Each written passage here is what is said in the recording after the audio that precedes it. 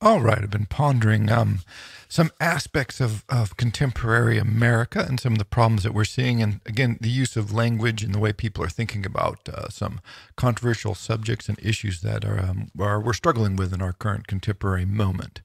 And two of them that jumped out at me is diversity and identity. And generally, what we like to think of is that identity and diversity work together. And sometimes they do, but generally speaking, and this is what I want to explore at pretty much length here. So hold on, this one might get a little longish because it is sort of subtle and complicated, and there's lots of nuances that really matter. But often diversity and identity work at cross purposes to each other. So they don't help each other, they actually create problems for each other. So to start, the first thing to think of when pondering diversity, and I think I've said this before. If not, I should have said it before. One of the great underestimated elements of human societies, human civilizations, is that people are unbelievably diverse. Human predilection, part of it's genetic, part of it's social, part of it's cultural, part of it is opportunity. But human beings have this incredible plasticity about what they can learn and this incredible diversity of innate drives. And when you have this sort of massive diversity, the human expression can be just extraordinary. So just think of, the example I like that makes it physical is if you ever watch the Parade of Nations during the Olympics, you see all these athletes and they have these incredible diversity of sizes and skill sets and physical capacities because they're all doing different kinds of sports. And in part, they're attracted to the sports because perhaps their particular physique lends themselves to that sport, but also they've chosen those sports, and perhaps they don't have the ideal physique or whatever, but they've mastered the arts well enough at least to be in the Olympics, which is pretty damn well. But any of those people on the field, take the worst person in the Olympics who's going to get last place, whatever reason, they are so vastly superior at whatever it is they're doing compared to just an average person, not someone who's bad, just an average person, as to be aliens. But this is true of just about everybody. The extraordinary capacity differentiation between individuals in human society is just spectacular. And then the more diverse your society is, the more I would say advanced is the opportunities for people to express that is then reinforced because humans are also remarkably plastic. We can take our capacities, we can practice them, and we can gain skills. We can read a lot and gain knowledge. We can run a lot and be able to run farther and faster. We can practice a musical instrument and become phenomenally just otherworldly good at it, or even just moderately good at it. Even if you're even just at all good at a musical instrument, you're better than 90% of the other people because they don't play it, right? I mean, so just the extraordinary variety. And then you think of all of the special skills that people have. Some people are very good at memorizing, whatever it is, they can memorize it. Other people, I have a terrible memory, but other people have, visual that, God, they're so good with visual cues. Of course, now you're talking, if you enter the world of painters and sculptors, I've talked to painters and sculptors and whatnot for most of my lives. And some of them, they say, oh yeah, you just see it. And then, you just sort of draw it or you paint it, or it's there in your mind often. And I'm like, I can't remember what my car looks like in the parking lot at the supermarket. And they can look at a tree in the Olympic Mountains and then a month later go, I remember that tree, and start sketching it. And by God, it'll be that tree, right? So I'm sort of lack of words to express the incredible diversity that human beings have the capacity to produce. And then, of course, you have some people who are like, oh, I'm really ambitious. I'm really driven. I really want to achieve things. And other people are like, I'm really not. I'm really happy. I'm laid back. I'm doing whatever it is that I do, and I'm really content. And other people, like, no, like they want to do something new and different all the time. Some people are like, no, I'm really happy. Just if I can do something consistent, the pattern that makes it comforting for me. And so they want to pursue pattern and consistency and familiarity, and that brings them joy. So, hey, good on them. Or other people like, no, novelty junkies, right? Like, oh, I want something new and challenging and different. So, hey, good on them, right? So, again, from skill, from predilection to cultural opportunities, the diversity of the human individual is, I mean, it's unbelievably massive. And again, if you don't believe me, just look at YouTube, right? Or something like that, where there's millions of people doing millions and millions and millions of different things. And there seems to be people interested in just about everything. And that's great. I mean, I'm not interested in 99.9% of it, but somebody is, and that's wonderful. And so when you see the online forums where people are able to express their interests, that, you know, perhaps if they're isolated individuals here and there, but through the magic of the internet, you know, they can kind of conglomerate, and maybe there's 10,000 people who are totally fascinated by this, who have a particular skill set, who really want to become good at, you know, juggling, or, you know, whatever it is people are fascinated by. And so that is great. And I always think, like I said, is one way of thinking of societies is the best possible society is a society that allows maximum number of people to express their capacities to the greatest extent, right? You know, this is one way to think about it is you have all this human potential. How do you tap it? How do you allow it to thrive?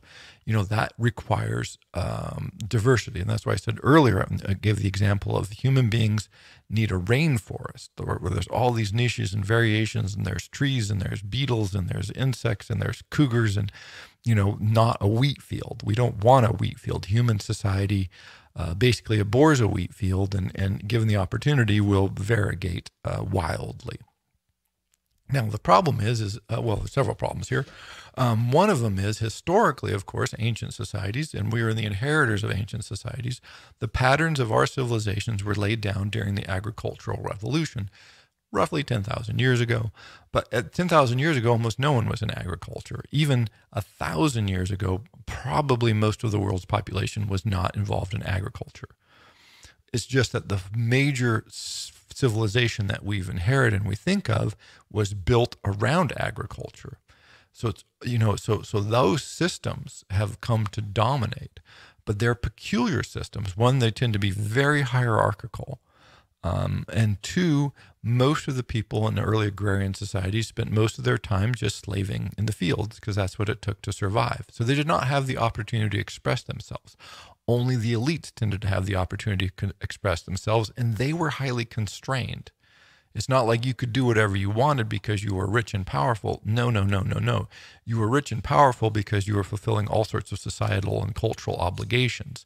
And so, I mean, better to be in the palace, I'm sure, but still, our notion of personal expression and freedom was still rare and did not develop for a long, long time. And even today, I don't know if it's completely developed, just as we'll see. Because you had to maintain the hierarchy, and your position in the hierarchy required you to do certain things at certain times in certain ways. And to violate that, which, you know, of course people did because they're humans, but tended to bring condemnation. Socrates was put to death basically because he was not behaving as a good citizen. He was a member of the elite, not the maximum elite, but he was a citizen, so he was a member of the elite, but he wasn't playing nice. And the price of not paying nice has generally been being exiled, which they offered him, or being put to death, which is what happened to him. And that has been the history of human civilization until very recently. I mean, until yesterday, basically. But as society has modernized and has specialized and diversified, there's been a massive increase in the opportunity for individuals to express themselves. So this is where you get someone like Beethoven saying, look, I'm not a servant. Mozart was treated as a servant. Beethoven saying, I'm the equal of or superior to dukes and noblemen. And he really argued for that position, and he kind of won that. He made the artist something that could be respected, admired, something to be striven for. This is part of the Romantic movement, is to gain the respect, is to say, an artist, the achievements in the arts, that makes you a special person the way the aristocracy was special. To be achieved in athletics in the last maybe 100 years, the athletes have gained that same status. It is something to be admired. That expression of human capacity has gained the sort of merit and admiration that used to be reserved for, again, mostly the aristocracy and the elites. Maybe it's taken over the warrior class sort of issue, but that sort of admirability. Actors and actresses painters, writers who become famous. I mean, the notion of being a famous writer, I mean, that's just such a stupid idea. This is scribes used to not be people, basically. They were servants. And then slowly education levels rose, the need for this diversified. And so those expressions of those talents and have slowly got social credit. And then again, here's another sort of pathway for people to express themselves. And that increasing diversity is good. Unfortunately, we still struggle with this. So you'll hear people talk about things like, oh, they use the phrase like alpha male. It drives me mad. And this is a phrase theoretically, it's kind of very weak sauce, but it's derived from like chimp society and other societies like, oh, we're basically just big primates. In many ways, we are just big primates. So that is correct. But in other ways, we are not. There's not that many opportunities to express yourself in a chimp society. And one of them is to be the dominant male, although this is exaggerated. But anyway, let's just say it's true. Great. We don't live in a chimp society. We live in a human society. There's a massive ways of expressing yourselves. Now, being an aggressive dominant male is one of them, but it turns out that almost no one is interested in that. There are few people are, but it's not, but there's this sort of notion that, oh, you're supposed to be an alpha male if you're a man. This is what you're supposed to strive for. Well, that might have been true, 500 years ago when it was be a peasant in the field, be a successful warrior, or be born in the aristocracy. And so if you weren't born in the aristocracy and you didn't want to be a peasant, being super aggressive and dangerous was probably helpful. Depending on the society you're in. But again, even this just depends on where you are, because, China was, between its warring periods, had whole centuries of relative internal peace. Always trouble on the borders, but so they didn't know use for an alpha male. I mean, were Confucius scholars alpha males? I mean, here they are ruling over vast territories, millions of people, advanced civilizations, building incredible agricultural aqueducts and viaducts and irrigation and I mean, they were doing everything. Were they alpha males? I'm not convinced, right, that would be an accurate name for what they were doing. But this is precisely the opposite of the society in which we find ourselves. That might have been a useful notion a while ago. Hey, if you're playing on a NFL football team, being an alpha male might be a good idea. That might be helpful. It might not, but maybe it is. That might be a benefit that you want to have. But it's a very cooperative sport. So even there, I wonder. But anyway, this is the kind of nonsense that's a holdover from the notion that we live in these very primitive, very hierarchical, very limited societies, but we don't. And one of the things we struggle with is then how do we rethink about that? We're in a new world, but many of our own thought patterns and our societal structures are borrowed from, not surprisingly, the thousands of years of tradition that have preceded this. And this leads to the problem of identity.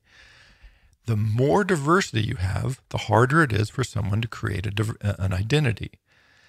If you have no choice, then you don't worry about identity. If you have only limited choices, then, okay, well, I'm one of those people, I'm one of those people, or one of those people, right? If you have massive choices, how do you decide who you are? This is a really profound problem. And it comes in all kinds of different forms. Now, identity politics is often talked about in terms of race, which is part of it, particularly in a culture like our own. But it's important to remember that part of that is in a society that identifies race so strongly, you do not have a choice. You are identified as being an African American or as being an Asian American or whatever it is. So those identities are put upon you. And so that's one kind of struggle, is to say, these ideas are being put on me. But notice, this is the strange thing. That's why it's racist, is because people are being perceived as being a certain way, regardless of their ideas, behaviors, capacities, beliefs, the merits of their individuality. And so there's a core struggle there. But we like to do this as a society, not just because it's racist, but because we're desperate to know who people are and what their identities are. And race just happens to be a handy and toxic way to go about doing that. But we still want to have identities for ourselves, and we want to be able to identify other people. It's a very normal sort of goal.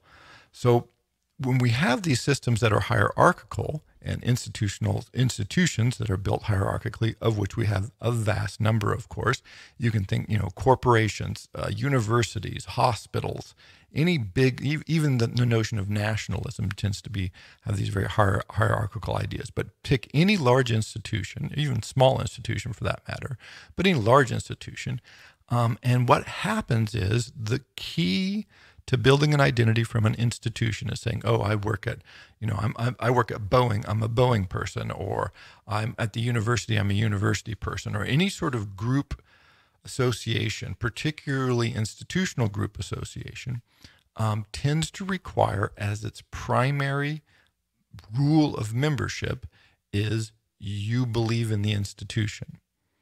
It is you have identified yourself with the larger group. And so respecting, defending, and supporting the group identity becomes central to your identity. That's the key metric there. And so this is, there's a writer many, many years ago who wrote, Peters, I think his name was, he wrote all these management books. I remember he was interviewed one time and he says that there's only a couple of companies in the world that he's ever worked with that actually tried to hire and promote the best people, because the best people tended to be disruptive. And I thought, oh, well, that's just crazy. That's nonsense. Of course you want the best people. But just show that I was young and naive. No, it turns out they never want the best people. What they want is a really good person, or at least a serviceable person who believes first and foremost in the institution, because the institution, any institution's primary directive is to keep the institution going. That's what it wants to achieve. The mission of an institution is to maintain the institution. And so the selection criteria for membership of an institution is belief in that institution. The sort of extreme version of this is for fraternities and sororities. And people go, oh, they're always trying to crack down on hazing. Well, the hazing is not incidental. The hazing is functional.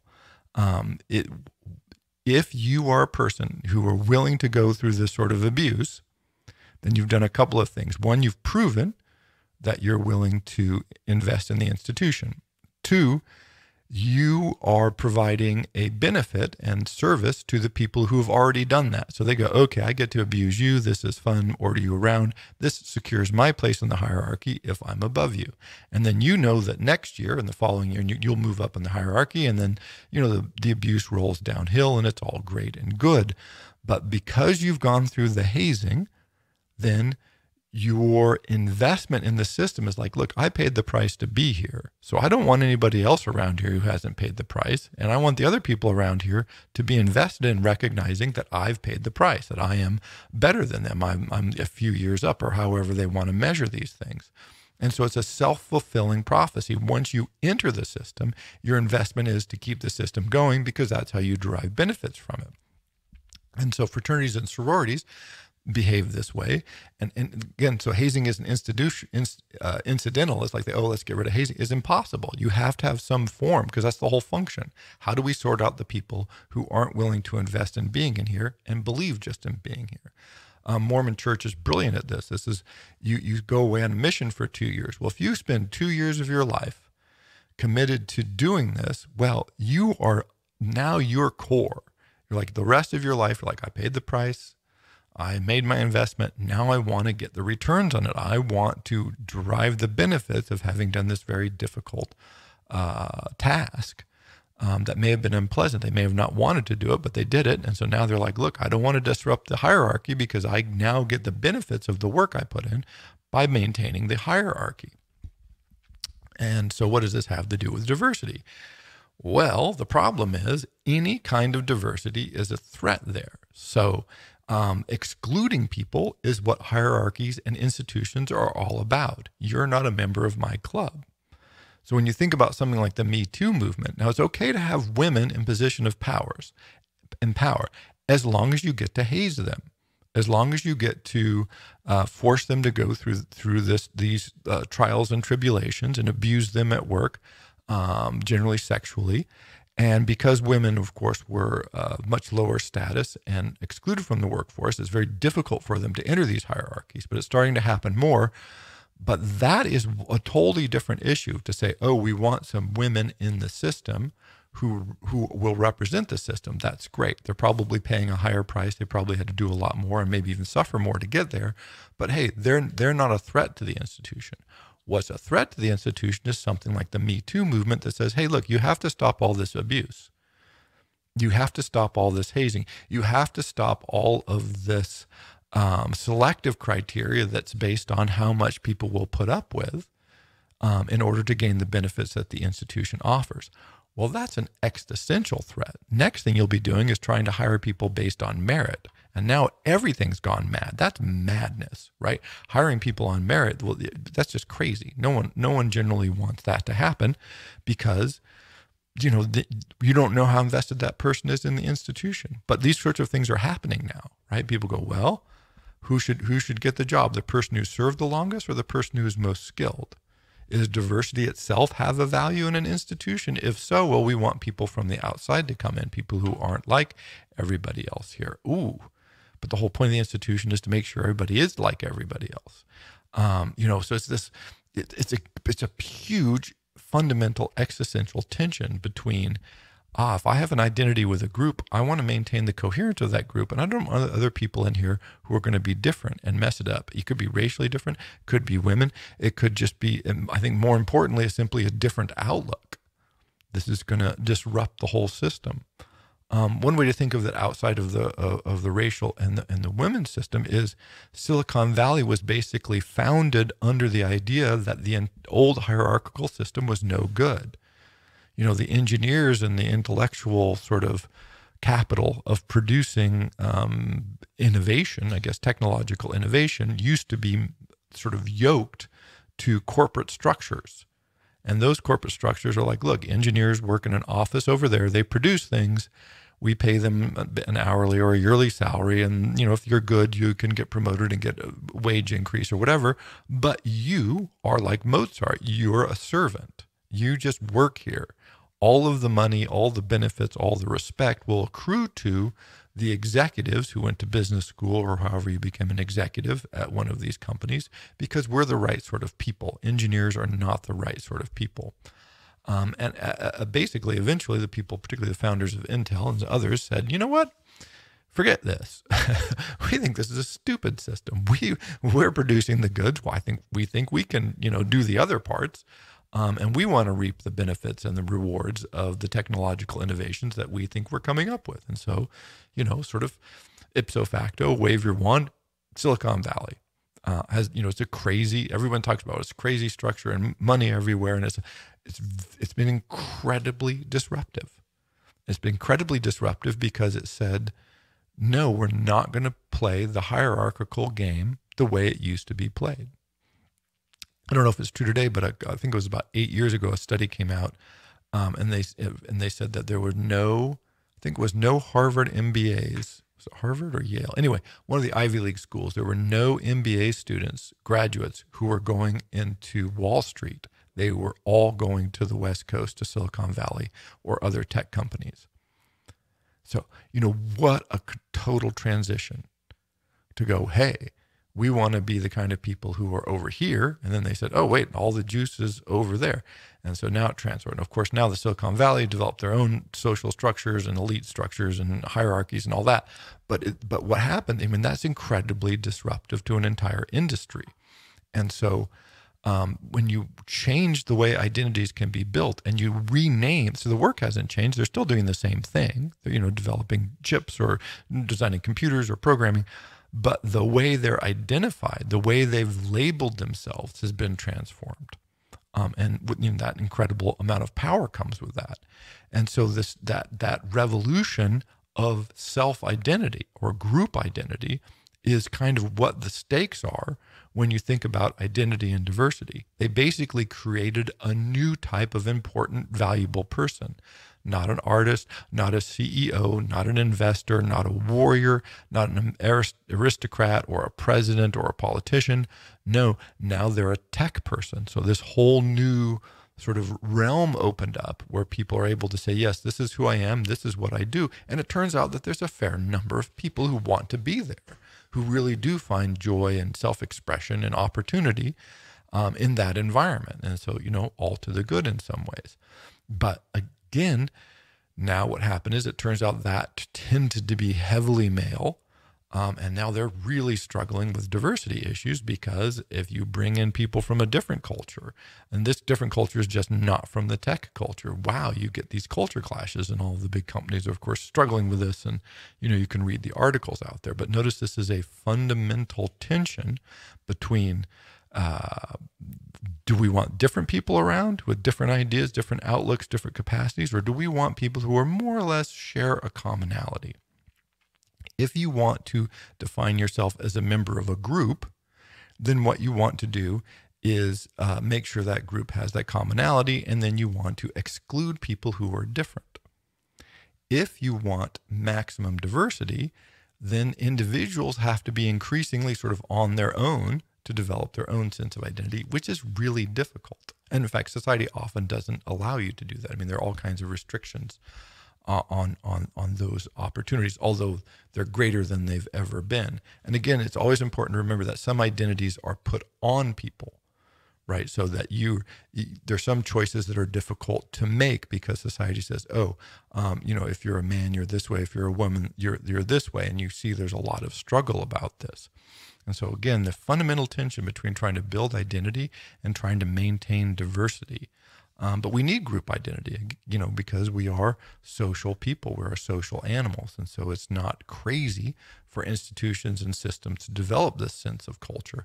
It just tends to run counter to notions of diversity, which is why it's such a vexing issue and unlikely to go away anytime soon, because it's just a core problem right at those crossroads. That probably can't, it's not like soluble. It can be addressed. Different approaches can be better or less good, but there's always going to be that tension between expression of the individual's capacities and a desire for identifying with a group, and then the group's desire not to be too diverse, because then how do you define the group if it's just a member that includes everybody, right? Who do we get to exclude? Who do we get to include? These kinds of dynamics.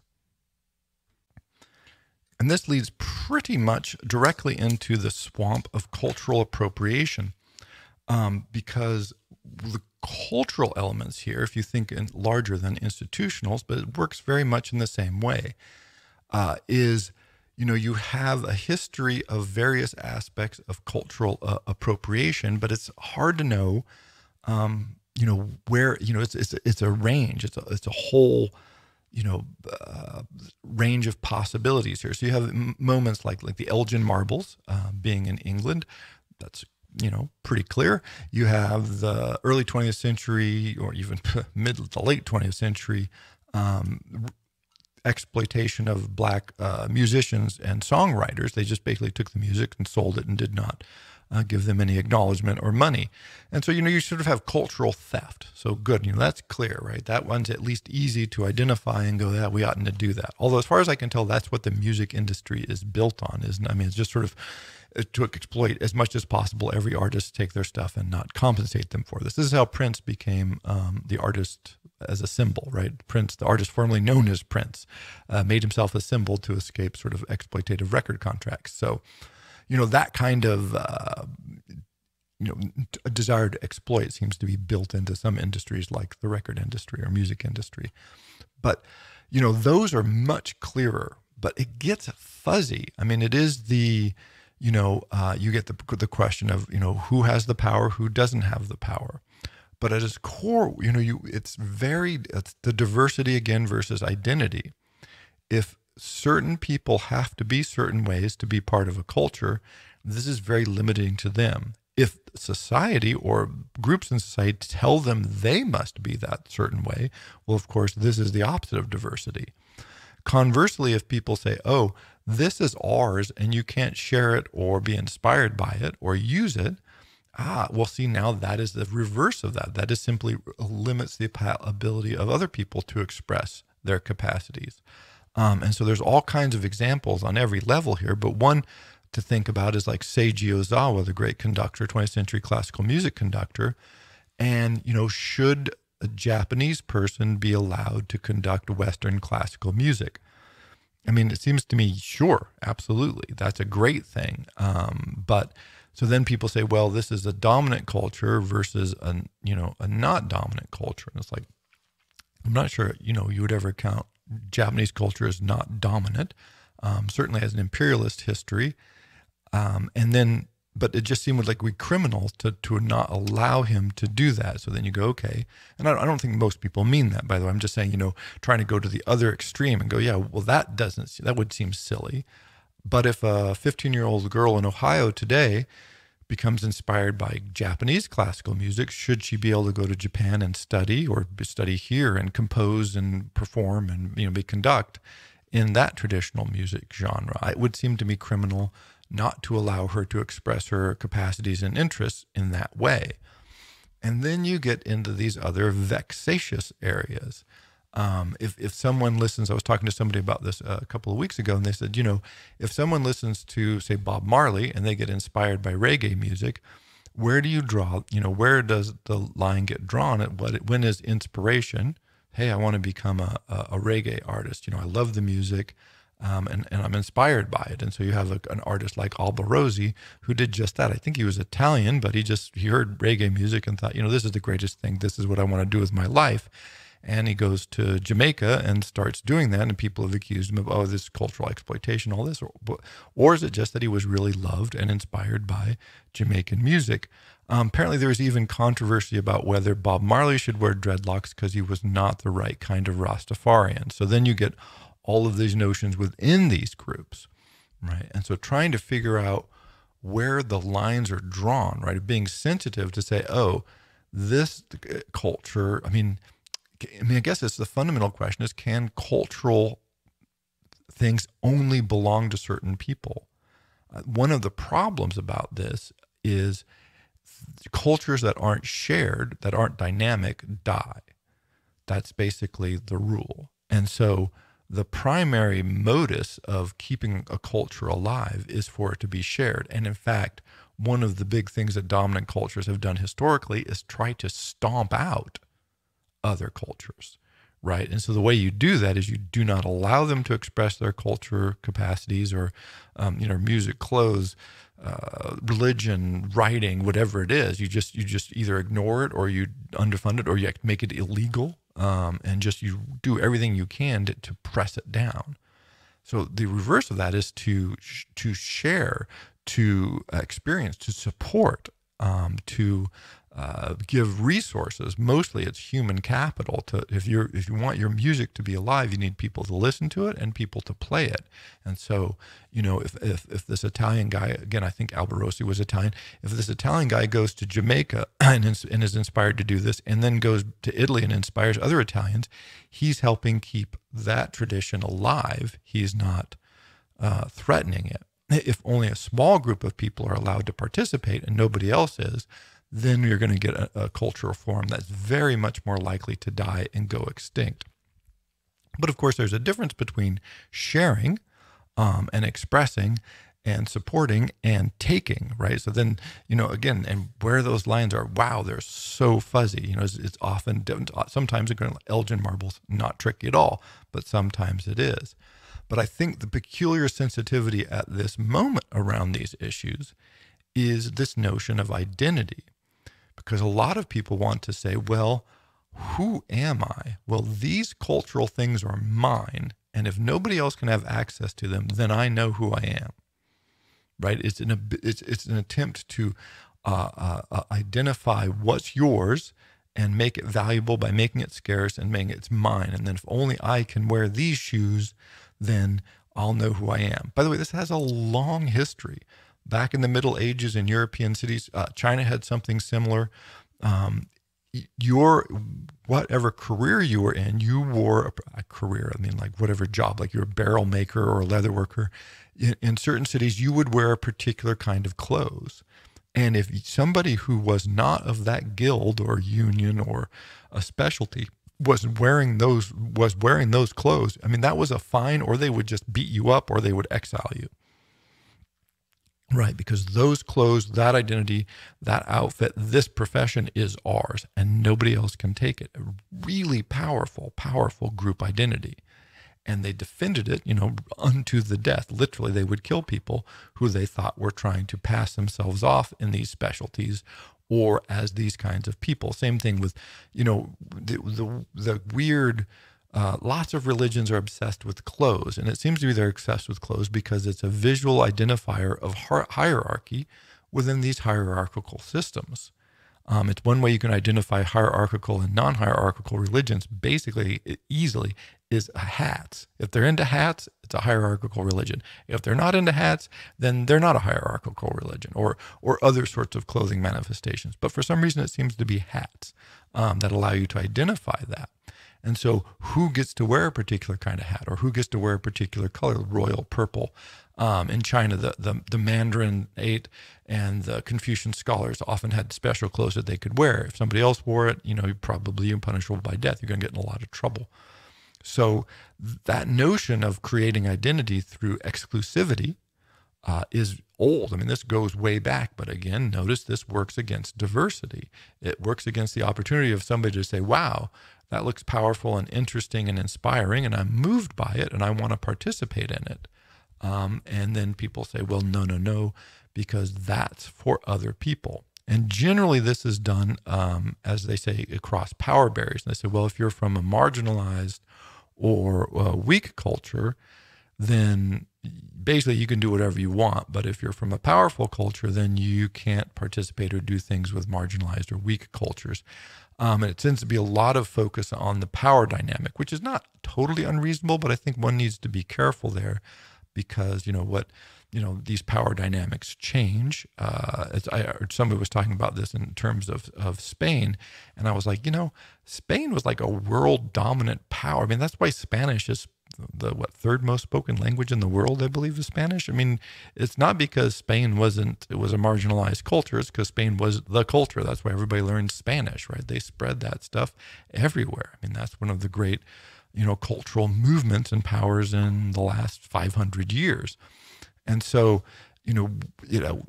how you define all that. Again, sometimes it's very clear. If you take, American tribal societies and say you can't speak your language, which is historically true, well, that's not, I guess that's cultural appropriation. That's really just cultural killing. That's trying to kill their culture. But if you're a tribe and you want your language to survive, the best way to do that is to get as many possible people to speak it as you can. And if you say, oh, we don't want non-tribal members to speak our language, you're committing cultural suicide is what you're doing. Because unless your tribe is vibrant and growing and adding lots of members, chances are that language is going to go dead.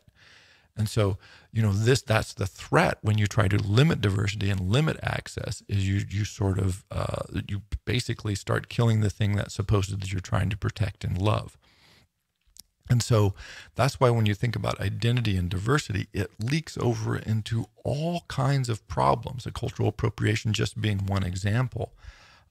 When you think about diversity in other fields, I mean, the cultural field is obvious, but again, back to, business, they say, business say, yeah, we want to do, more lending to a broader range of people. And they go, sure, a lot of businesses are talking about this now.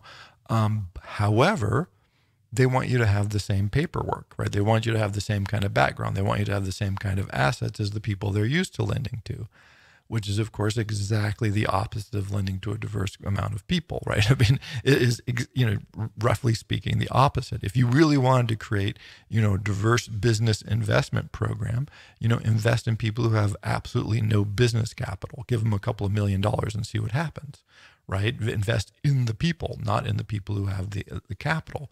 But when you have a capital-based investment system, well, once you, of course, a group of people have the capital, well, they get the capital investment because you go, oh, you have to put up so much capital to get the loan. The joke is, of course, the bank will not give you a loan if you need the loan, but if you don't need a loan, they will happily loan you money.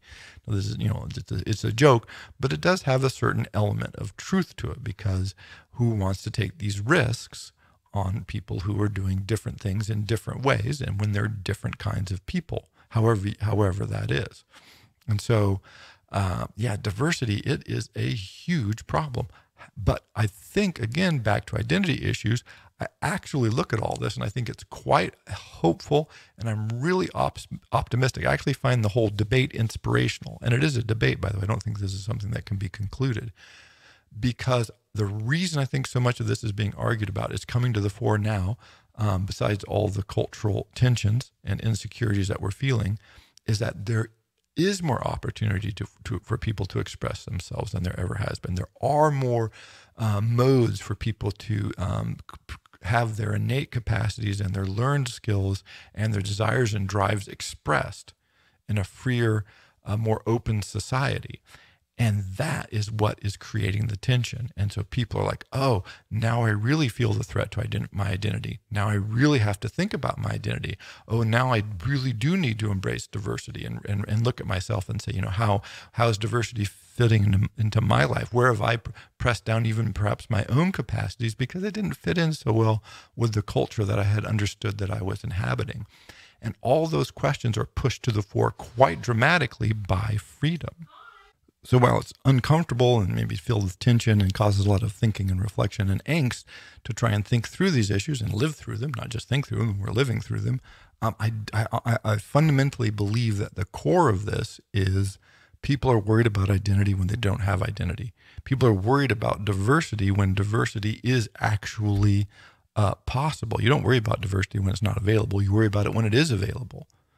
You don't worry about identity when you have identity. You worry about identity when you don't have identity.